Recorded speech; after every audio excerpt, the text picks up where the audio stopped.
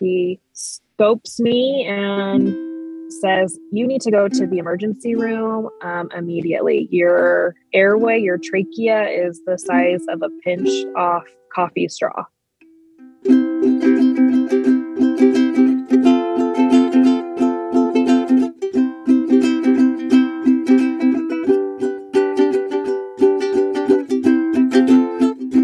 Welcome back to the second episode of Beyond the Picket Fence with Chelsea. You guessed it, I'm Chelsea.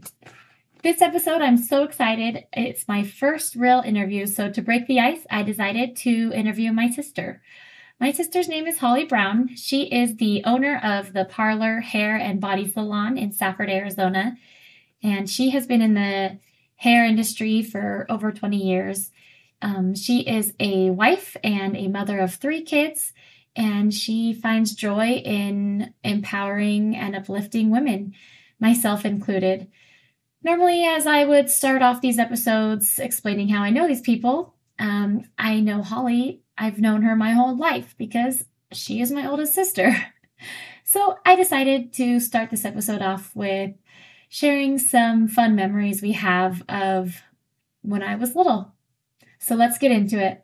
My first memory that I can think of is when Aunt Charlotte cut your hair in Mom's bathroom in the Snowflake house. It wasn't Aunt Charlotte. No? Oh, Aunt Debbie. Yes. Is that who it was? Okay. Yes. I wanted my haircut to look like Aunt Charlotte. Oh, and you hadn't seen my Aunt Charlotte, who had just gotten like a pixie cut, right? Right. Debbie, the last time I Debbie had seen chopped your hair off, like down to her shoulders or down. Anyway, so my aunt chopped off all of Holly's hair and she was screaming and crying. I don't think screaming, just crying. It was dramatic. I was little. Probably was screaming, actually. You're so sad. And then my other memory, actually, now that reminds me of another hair memory with you, is that, remember when everyone was curling your hair with those little tiny curling irons for prom? Do you remember that? Oh, yeah. Their dad was curling, Mom was curling, Uncle Chris, Thomas was curling. I was curling, and we only ended up doing half of my hair and putting the rest of it in a bun tucked underneath. And it took 3 hours. And you looked like a poodle. It didn't even look good. It did not look good. If you don't know, my sister Holly is a hairdresser. So it's funny that I remember all of these hair stories. I had so much hair trauma led me to doing hair.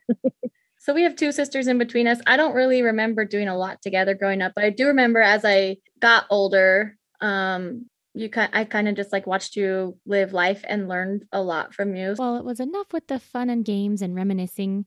I was really ready to get into the nitty-gritty. So I asked Holly what was one of the first things that had been hard for her in her life. And it turns out when she was a senior, my parents uprooted us and moved us to Holbrook, about 30 minutes away from where we were at.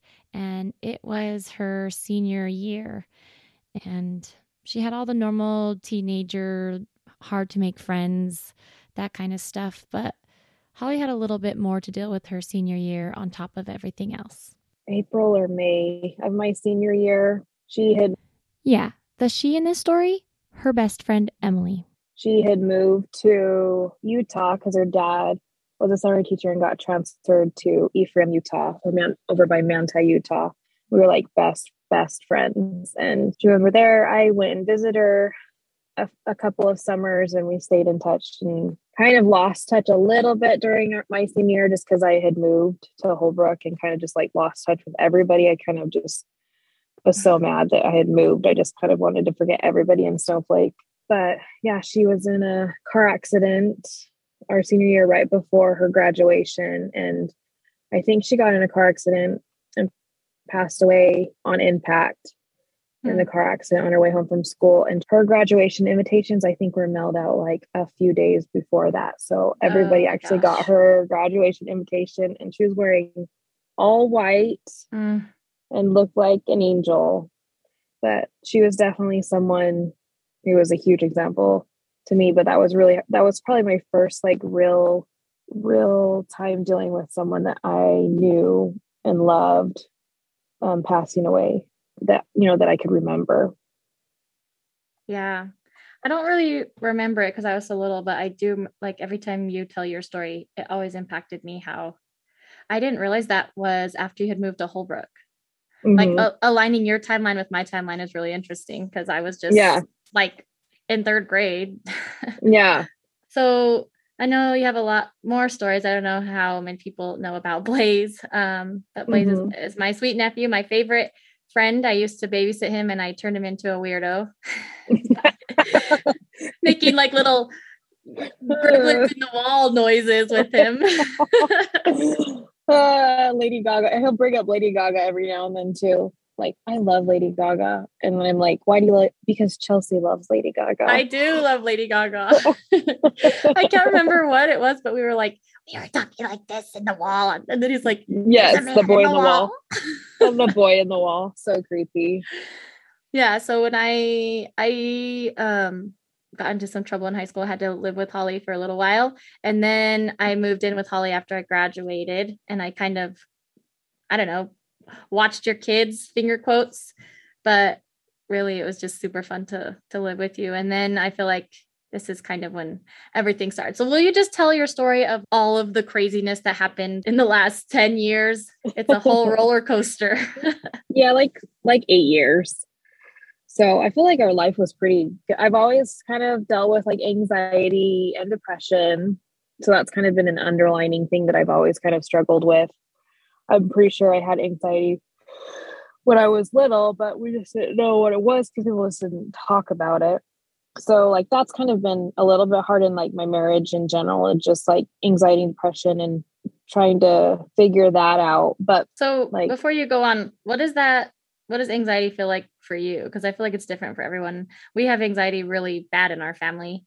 So I'm just interested to know, what does that feel like to you? I get shortness of breath. I feel like things are like I'm getting closed in on, panicky, guilty. Like I have like an underlining guilty feeling. It can make my stomach hurt. My like racing thoughts.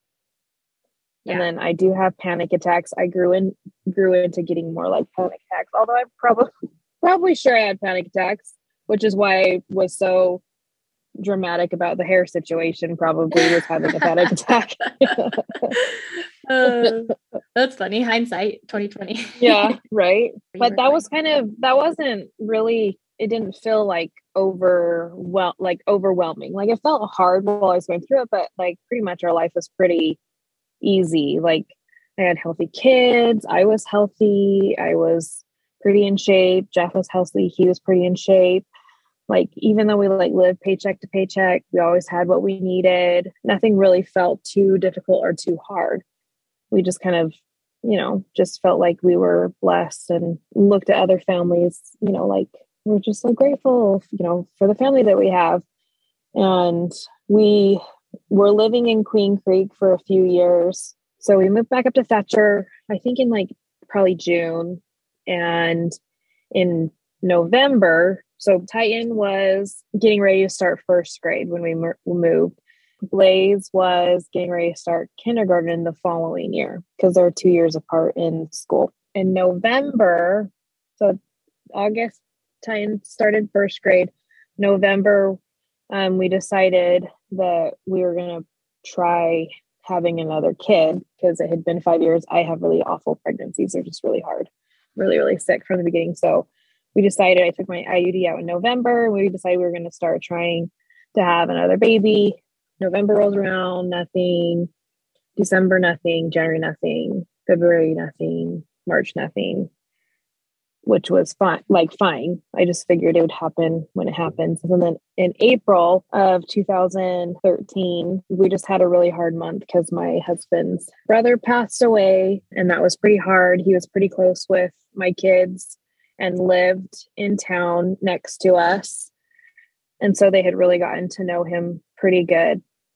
And then a few weeks later, my son Blaze started having these really random seizures called gelastic seizure, which is like a laughing seizure. It's pretty crazy. So we had to ambulance him over to a children's hospital in Mesa. And luckily we found a really great neurologist right away. He took us on right away.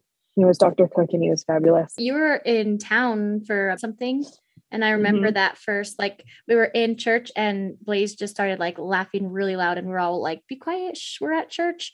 And then we looked in his eyes and we realized like it was really the weirdest thing because he was literally laughing. And I feel like he had done that laugh for a long time before we ever noticed. So at what point did you decide to take him in? Like when did you realize it wasn't a laugh and it was a seizure? Well, he started doing that. I mean, he's always been a goofball, so it's been hard. But like 2 weeks after Todd passed away, Blaze would be in a dead sleep, like taking a nap, and I'd just be like watching a movie next to him because he wasn't in school yet. And I was just working part-time doing hair. And he would sit straight up and just start laughing hysterically. And I'd look at him and I'd be like, because his eyes looked like he was in pain. Yeah, I remember. It's so sad. And it was just weird. And so that happened a couple of times. I kept telling Jeff, there's something weird going on with Blaze. I feel like he's having these weird dreams or something. And we just kind of kept, pushing up aside. And Jeff had not seen any of them until we went up for that Easter. And Mom slept out on the couch with all of the kids. And she didn't say anything till after. But Blaze was doing that all night, like sitting up, laughing uncontrollably, looking like he was in a panic or in pain, and then laying back down. And I kept, like, I knew that it was happening, but I just didn't know what I was like. Maybe he's having night terrors. I don't know what, maybe he's just being goofy. I don't know. And it happened twice at church. One where he laughed really loud, and the other one where he like stood up because he was sitting back behind us, stood up and then ran in front of us and like was like laughing. And Jeff was like, what the heck? And that was like the first time that Jeff had really seen it happen. I was like, what the heck was that? And I said, that looks like some kind of weird seizure. And Jeff's like, don't say things like that. And not even thinking that it could actually be a seizure. It's crazy. Mother's intuition is pretty amazing. Right? So then we're in Mason, we're already in Queen Creek, but we decided to drive home. And as we're driving home, it's happening like every 20 minutes. Titan's freaking out. I'm freaking out because it's like constant. We get home, Jeff gives him a blessing. And I'm like, he's possessed, because it was getting scary. He was looking like he was terrified and he couldn't sleep. And so finally at like 2:00 in the morning, like we got home from Mesa, I think, because we kept pulling over because Titan was freaking out because it was scary. We pulled over and, just tried to figure out what was going on. And I was texting one of my nurse friends, like, what the heck could this be? And she's like, I don't know what that is. She's like, it sounds like it could be some kind of seizure. Anyway, so we get home, we lay him in his bed, and then we come to bed and I'm like, I'm not sleeping. This is like giving me the creepiest vibes. And all of a sudden Blaze pops up on his bed and starts bouncing and laughing like uncontrollably. Tyne starts crying. So we're like, we got to bring Blaze into our room. So we brought Blaze into our room, laid him down on a little sofa bed that we had. And I'm like, I am not sleeping. I was scared because he was freaking me out. It was creepy. Yeah. Anyways, and all of a sudden he jumps on our bed and is like over top of us, like laughing and staring at us and like looking like so desperate in his eyes. And so like, help me. Jeff's like, that's it. That's it. We're taking him to the hospital. So we took him to the hospital at like 2:00 in the morning. The nurse was a little dismissive, was checking us in and said, he's probably just having a bad dream. And I said, no, this is more than a bad dream. Something's not right. And he goes, well, we'll see what it is. This actually happens a lot where you have to be your child's advocate.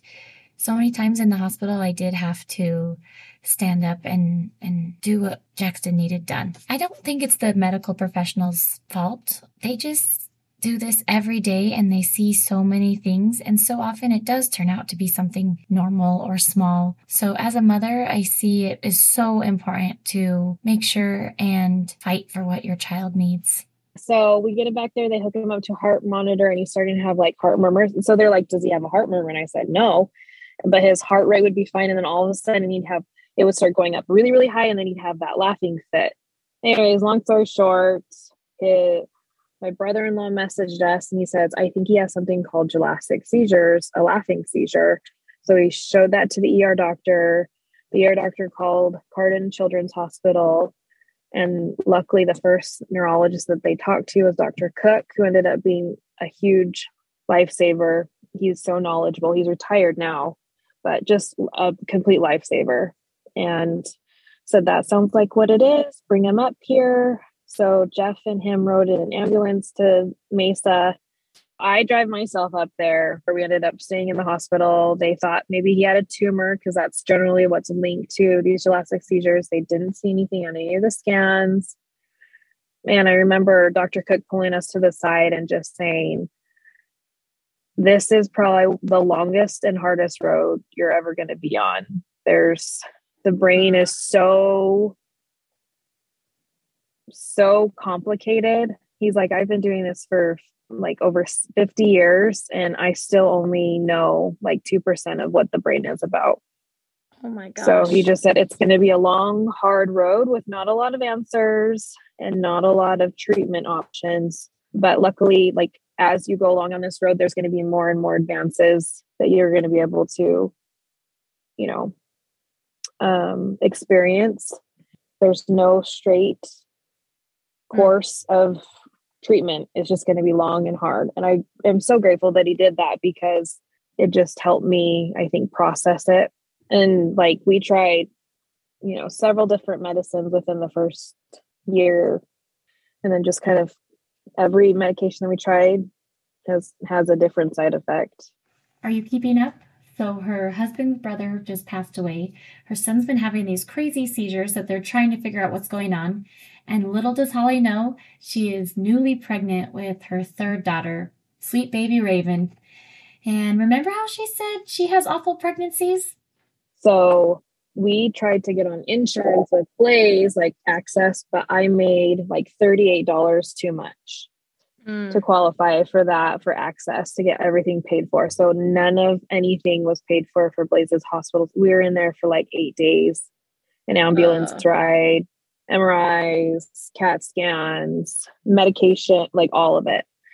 Anyways, so we were just like, we don't know what we're going to do. So that was April. So May 2nd or 3rd, I'm like not feeling great. And so I take a pregnancy test and I'm like freaking pregnant. So I'm like, great. Then got really, really sick with that pregnancy and basically was put on bed rest at like 12 weeks. Ugh. So I had to quit my job, trying to take care of Blaze, get all of his stuff situated. And I am extremely sick, like more sick than I've ever been with a pregnancy. And I'm pretty sick with a pregnancy, but like not able to keep anything down. Smells are really bothering me.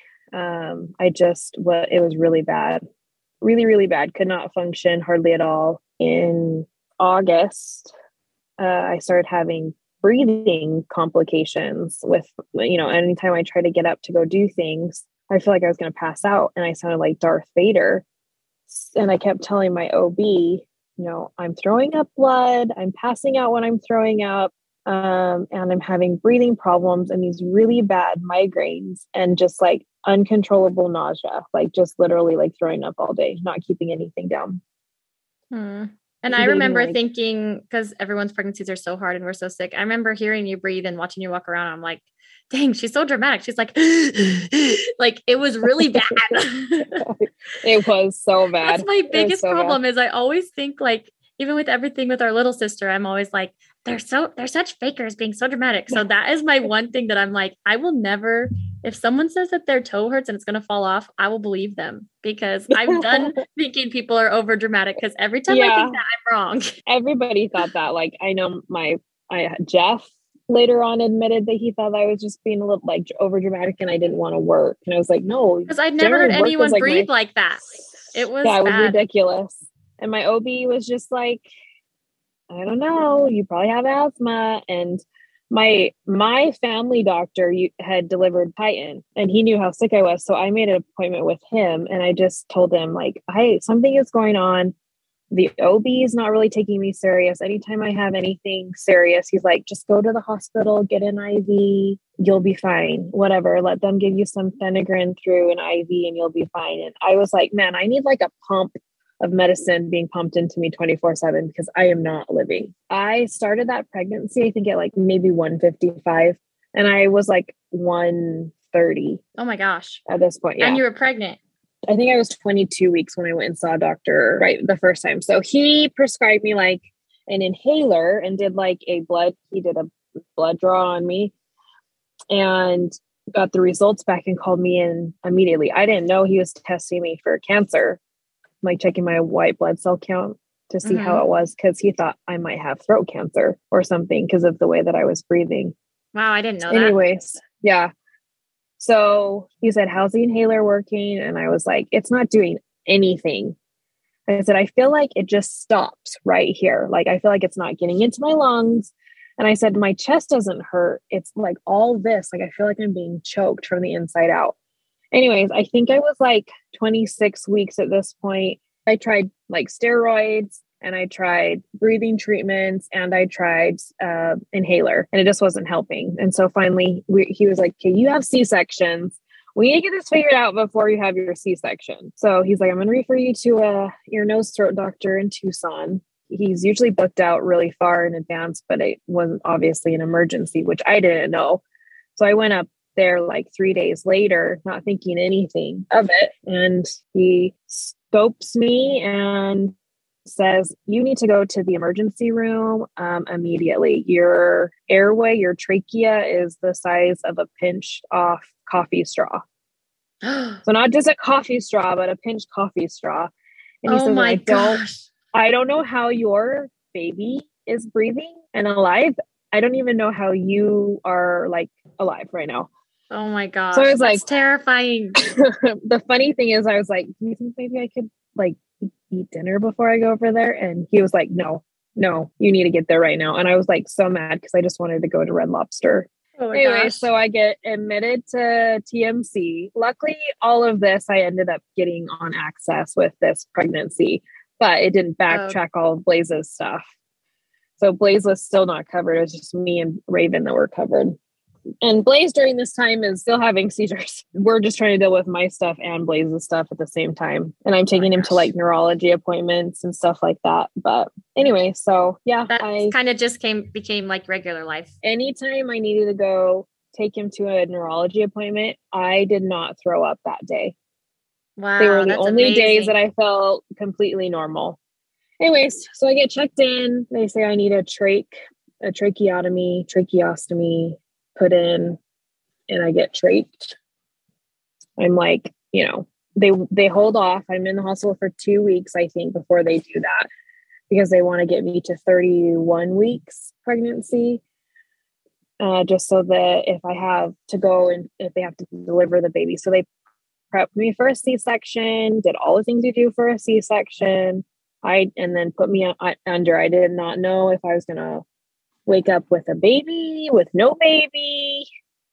I don't know if I was going to wake up, but I told them, like, if you take this baby out of me and she doesn't make it, you better not wake me up. Because I was like, I'm worked way too hard to get her here. So they prepped me for a C-section. I had to sign a paper that talked about a C-section. I also had to sign a paper saying that I gave them permission to tie my tubes if I had the baby. And I said, I don't want to sign this because if I don't have a baby, I'm going to want another baby. And they said, you will die if you have another baby. You need to sign that your tubes are going to get tied. Anyways, they didn't force me, but Jeff was like, sign the freaking paperwork for not having any more babies.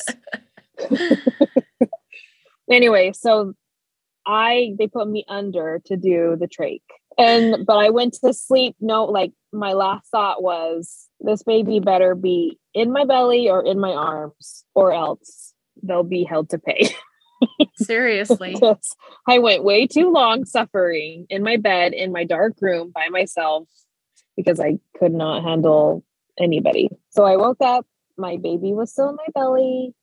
They had someone from the OB come and get right away. As soon as I woke up, they put like a monitor on my stomach so I could hear her heartbeat, and then they put is it the sonogram or the ultrasound, wherever the video, on my tummy so that I could see her.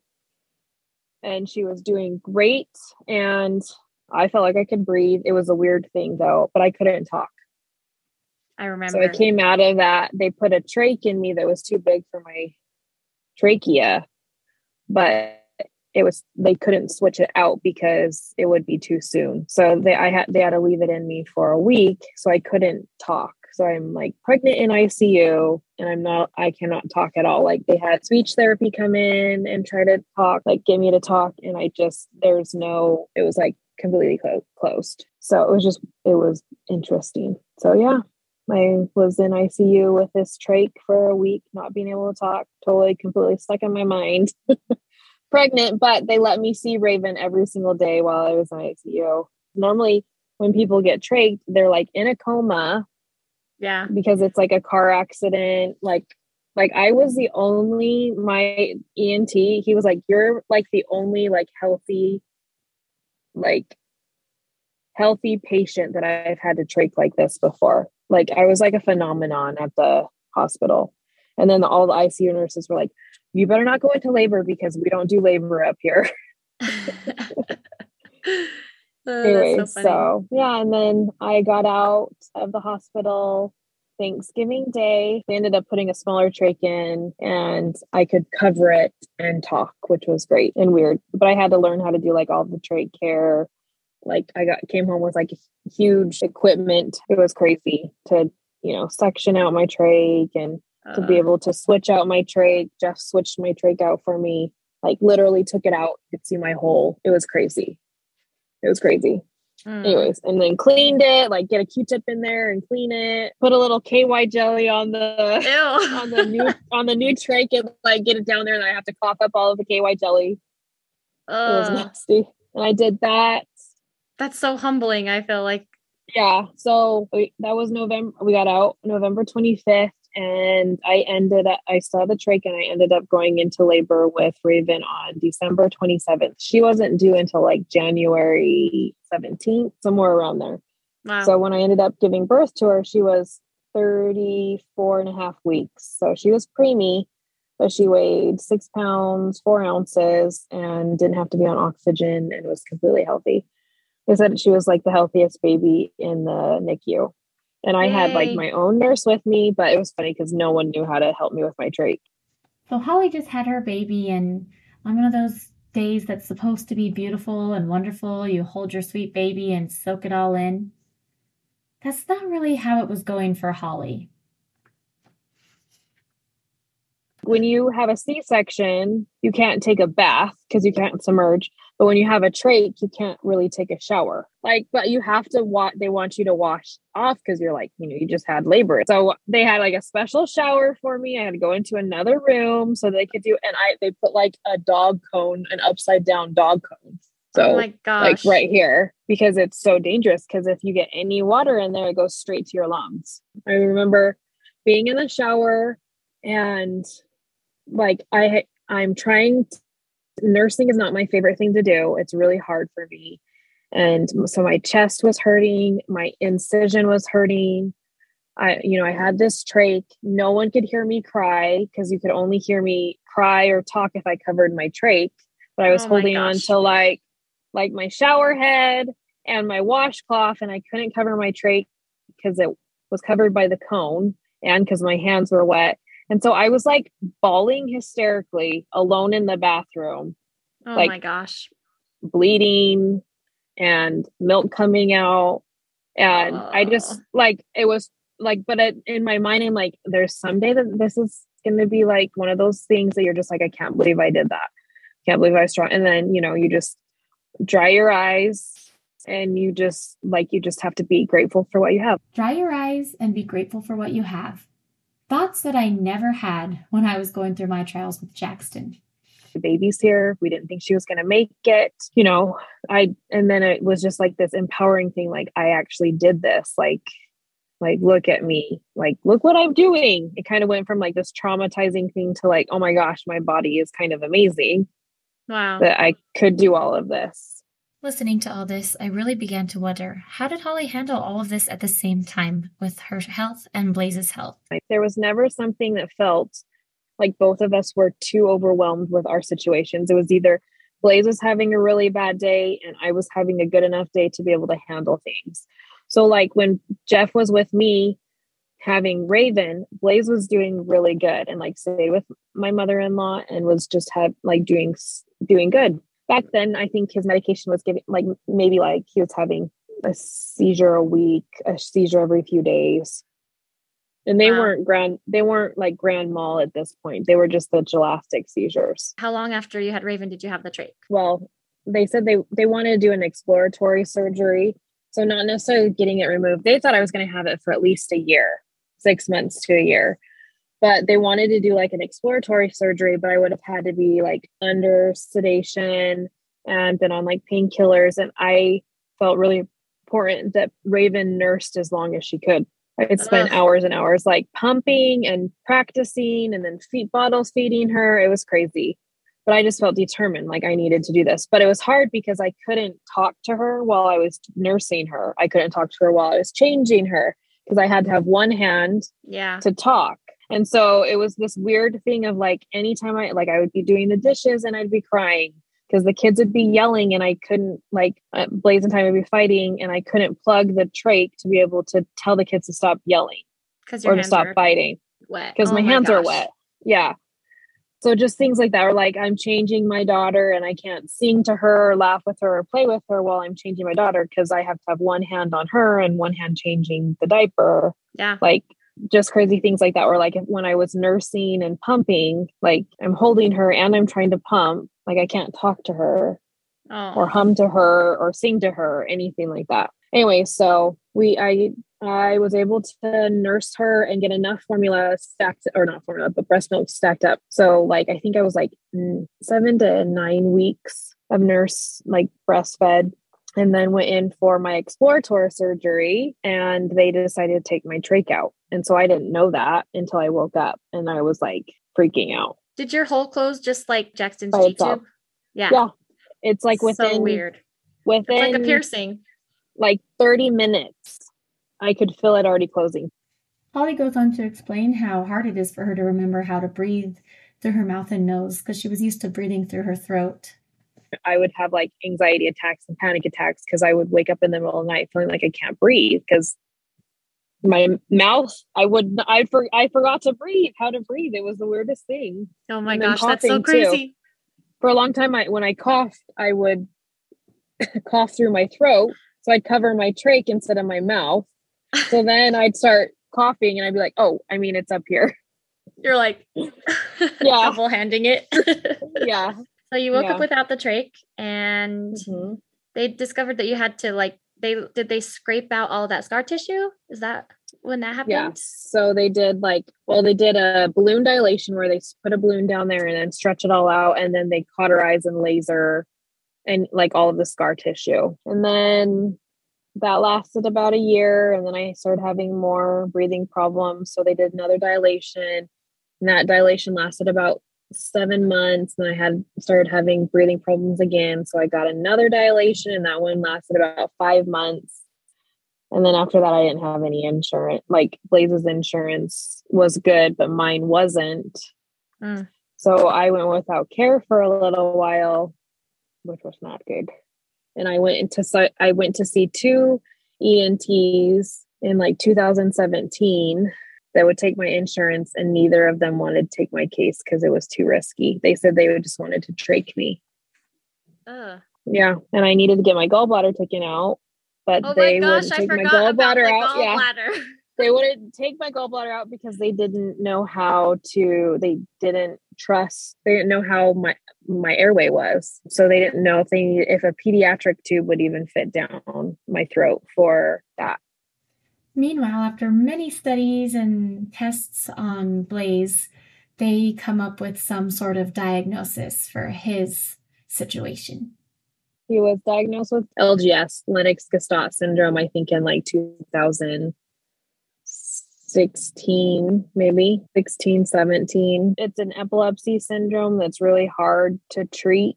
And basically, a lot of times people that have it end up in like wheelchair bound because it's like he collects seizures like baseball cards. Like it's hard to treat and medicate because his brain is constantly reformulating where the seizures are going to be. They fire almost equally from both sides. They can't tell where the seizures start, where the seizures end. And he has every type of seizure you can think of. And so they medicate to try to reduce seizures, and then another different type of seizure will pop up. So like right now, Blaze is on like 7 different medications for his epilepsy, but there's so much brain damage that can be done that generally kids his age that have had it as long as he has end up in wheelchairs because there's so much brain damage. And he's a little developmentally delayed. He ended up getting held back in first grade to do first grade over again. So, and he's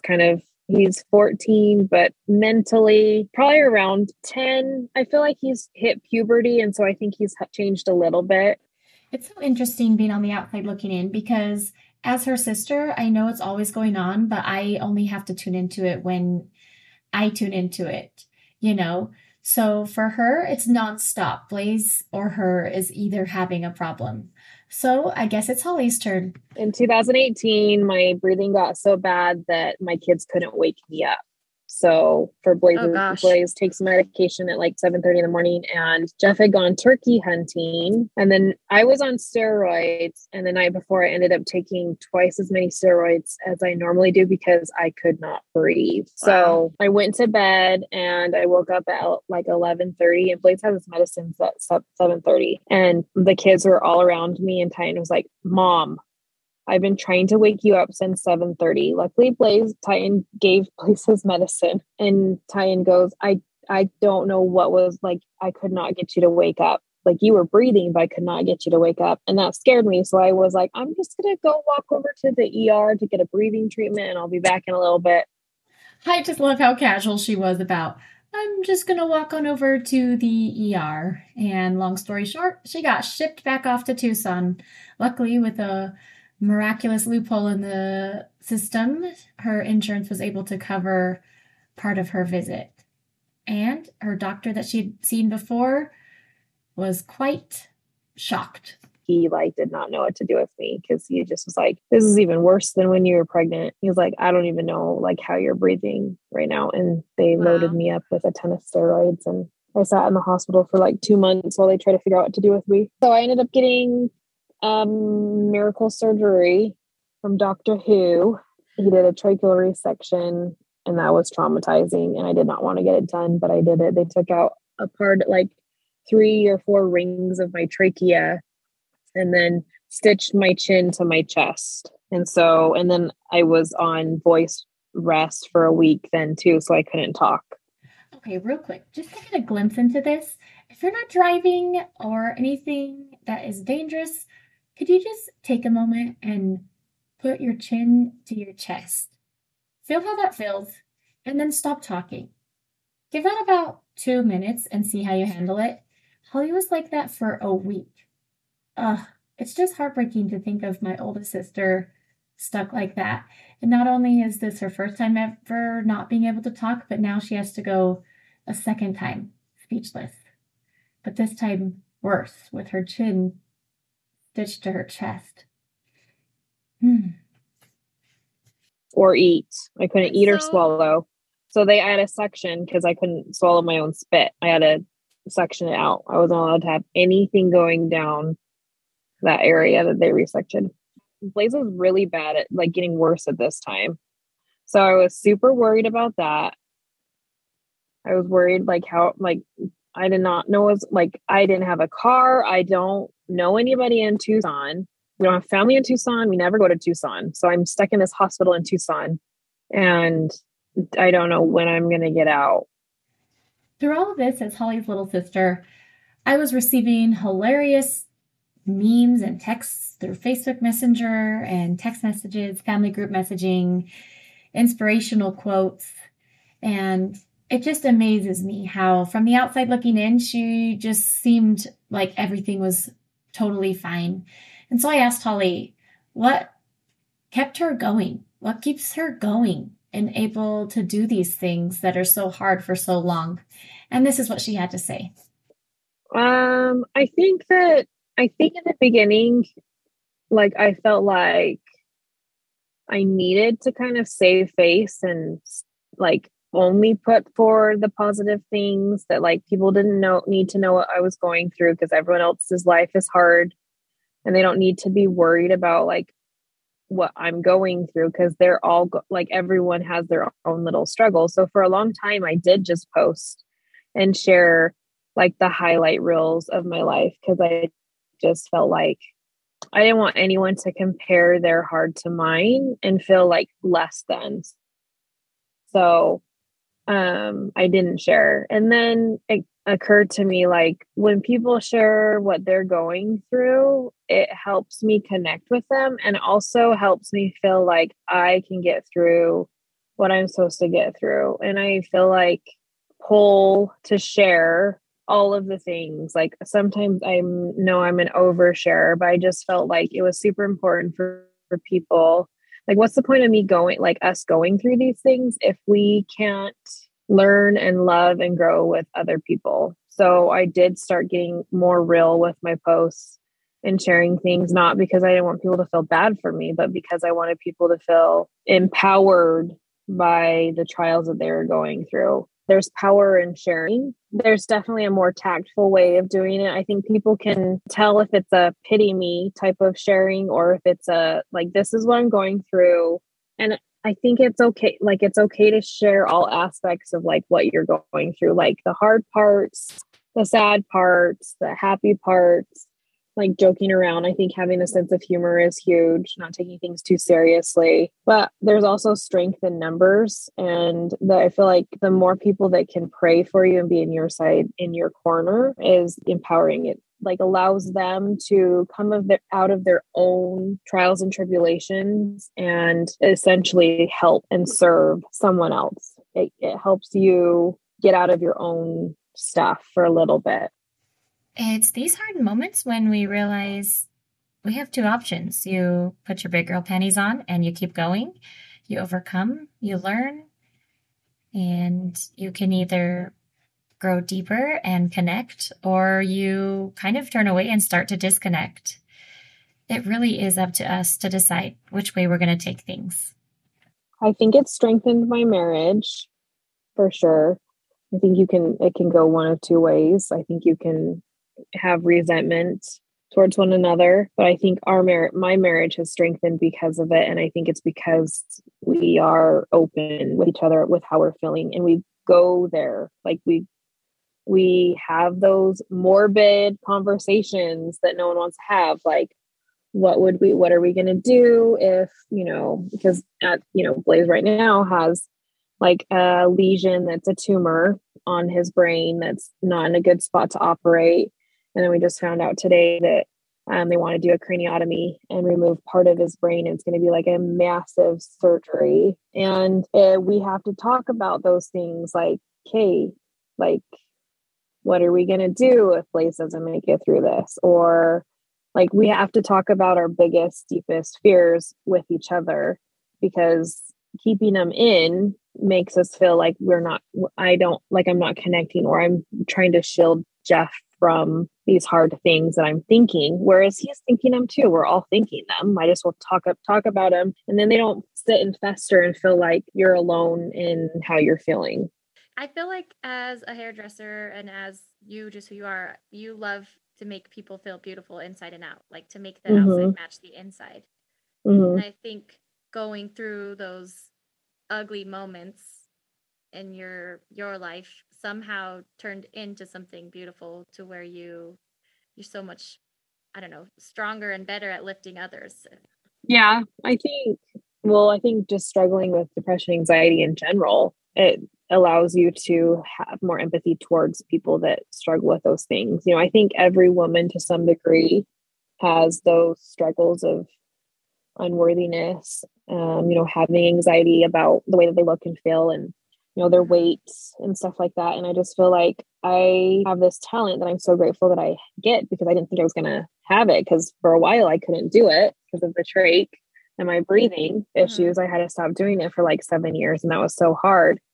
But I think what it did is it made me realize, like, one, the power of touch, like there's healing power in just someone just touching you while they're talking to you and letting you vent or whatever, and then going from feeling just not great about yourself, like physically and mentally and all of the things, to being touched and loved by somebody who does not see you the way that you see you. Like I literally, like I just, you know, we all see ourselves in a much darker light than what we are. And I just feel honored that I get to like help them look how I see them. Does that make sense? Like, I love like it. their inward beauty is like, I'm helping them with their inward beauty on the outside. So I don't know. I just feel like I have just such an awesome job to be able to do that. And I think it's made me definitely a lot more empathetic towards people. I'm a better listener now, I think, because of it. I've learned to hold my tongue a little bit better and not react. Oh, how grateful I am to have Holly as a big sister to look up to and to keep inspiring me. So I asked, where does everything stand now? So my health is doing really good.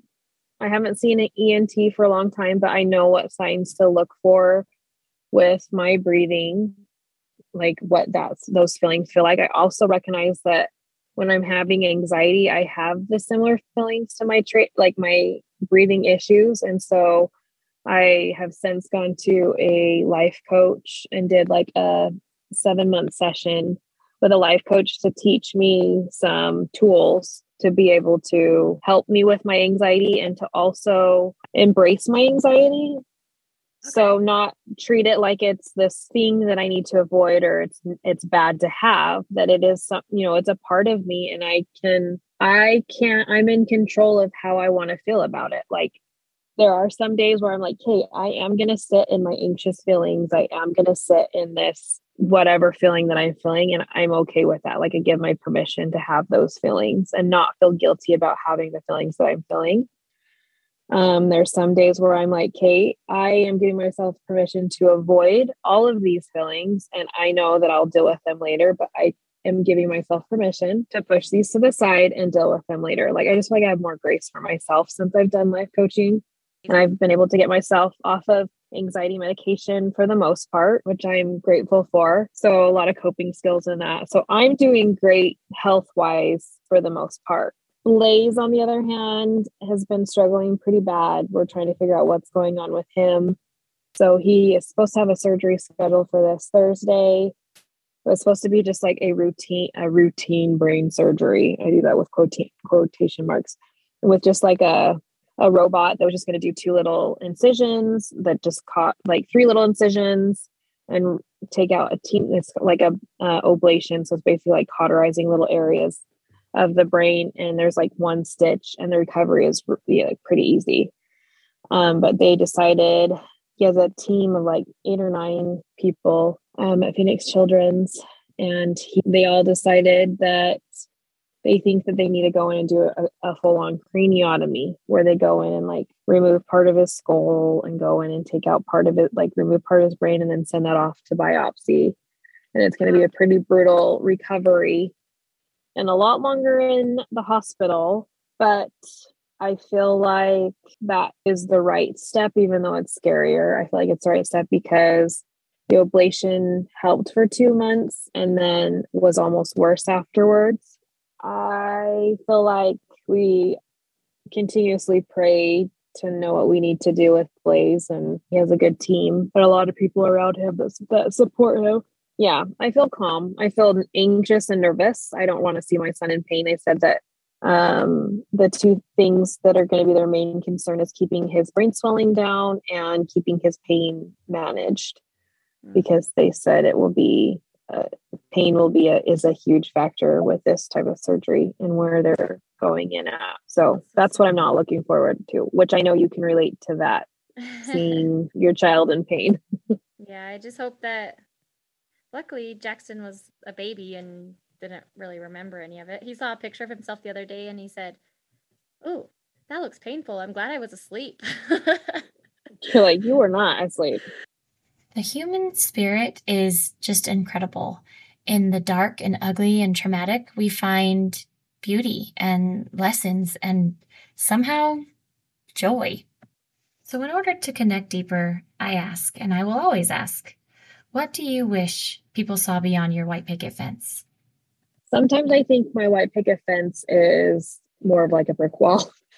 I have a hard kind of a hard exterior. I'm a little bit hard to get to know outside of like my salon, and like I'm not the most outgoingly friendly person like in grocery stores and at church and things like that. And I think it's because I have a hard time with like small talk, because I feel people's things so deeply and I connect with people so deeply that just substance, like one reason why I love what I do is because I get to really dig in deep and be a part of something with somebody. And it's so hard for me to do small talk and things like that. So I think a lot of people look at me and think of that I'm kind of a harder person and that a lot of things probably don't bother me, which really is kind of true. I don't get my feathers ruffled very easily, but I am not a hard person. I don't think I'm a hard person at all. I just have so much that I'm personally dealing with that I don't want it to come off like my issues are more important than your issues. So it's hard for me to be on a surface level with people. I like when people get into my chair and talk about the things that they are struggling with and going through. And I don't even need to tell them all the things that I'm going through at all. I just can use my empathy. I can use my empathy and the things that I've learned to be able to help them get through what they need to get through without them having to know all the nitty gritty of what I'm going through. I like to be able to use my lessons learned silently to be able to help other people. So I think that's why I come off as hard, is because I really have a hard time with just like small talk. I really do enjoy having conversations with people and helping them feel better about the situation that they're in without them feeling like they can't talk to me about their stuff because mine is so much harder than them. One of my favorite sayings is hard is hard, no matter how hard your heart is. Like hard is hard. It doesn't matter how simple it is to other people. Like you don't compare your heart is your hard. And I do have RBF. I'm in deep thought all the time. I'm either thinking all the time or I'm thinking nothing. Since the recording of this interview, Blaze was admitted to the hospital and had his craniotomy, and he was supposed to be in there 5 to 12 days. And in true Iron Blaze fashion, he got out of the hospital in 4 days and is at home recovering, doing great. So I will leave a link in the bio for you to follow his journey, and also Holly's Instagram, where you can follow her hair and salon information. And thank you so much for tuning into this episode. That is The Woman Behind the Chair.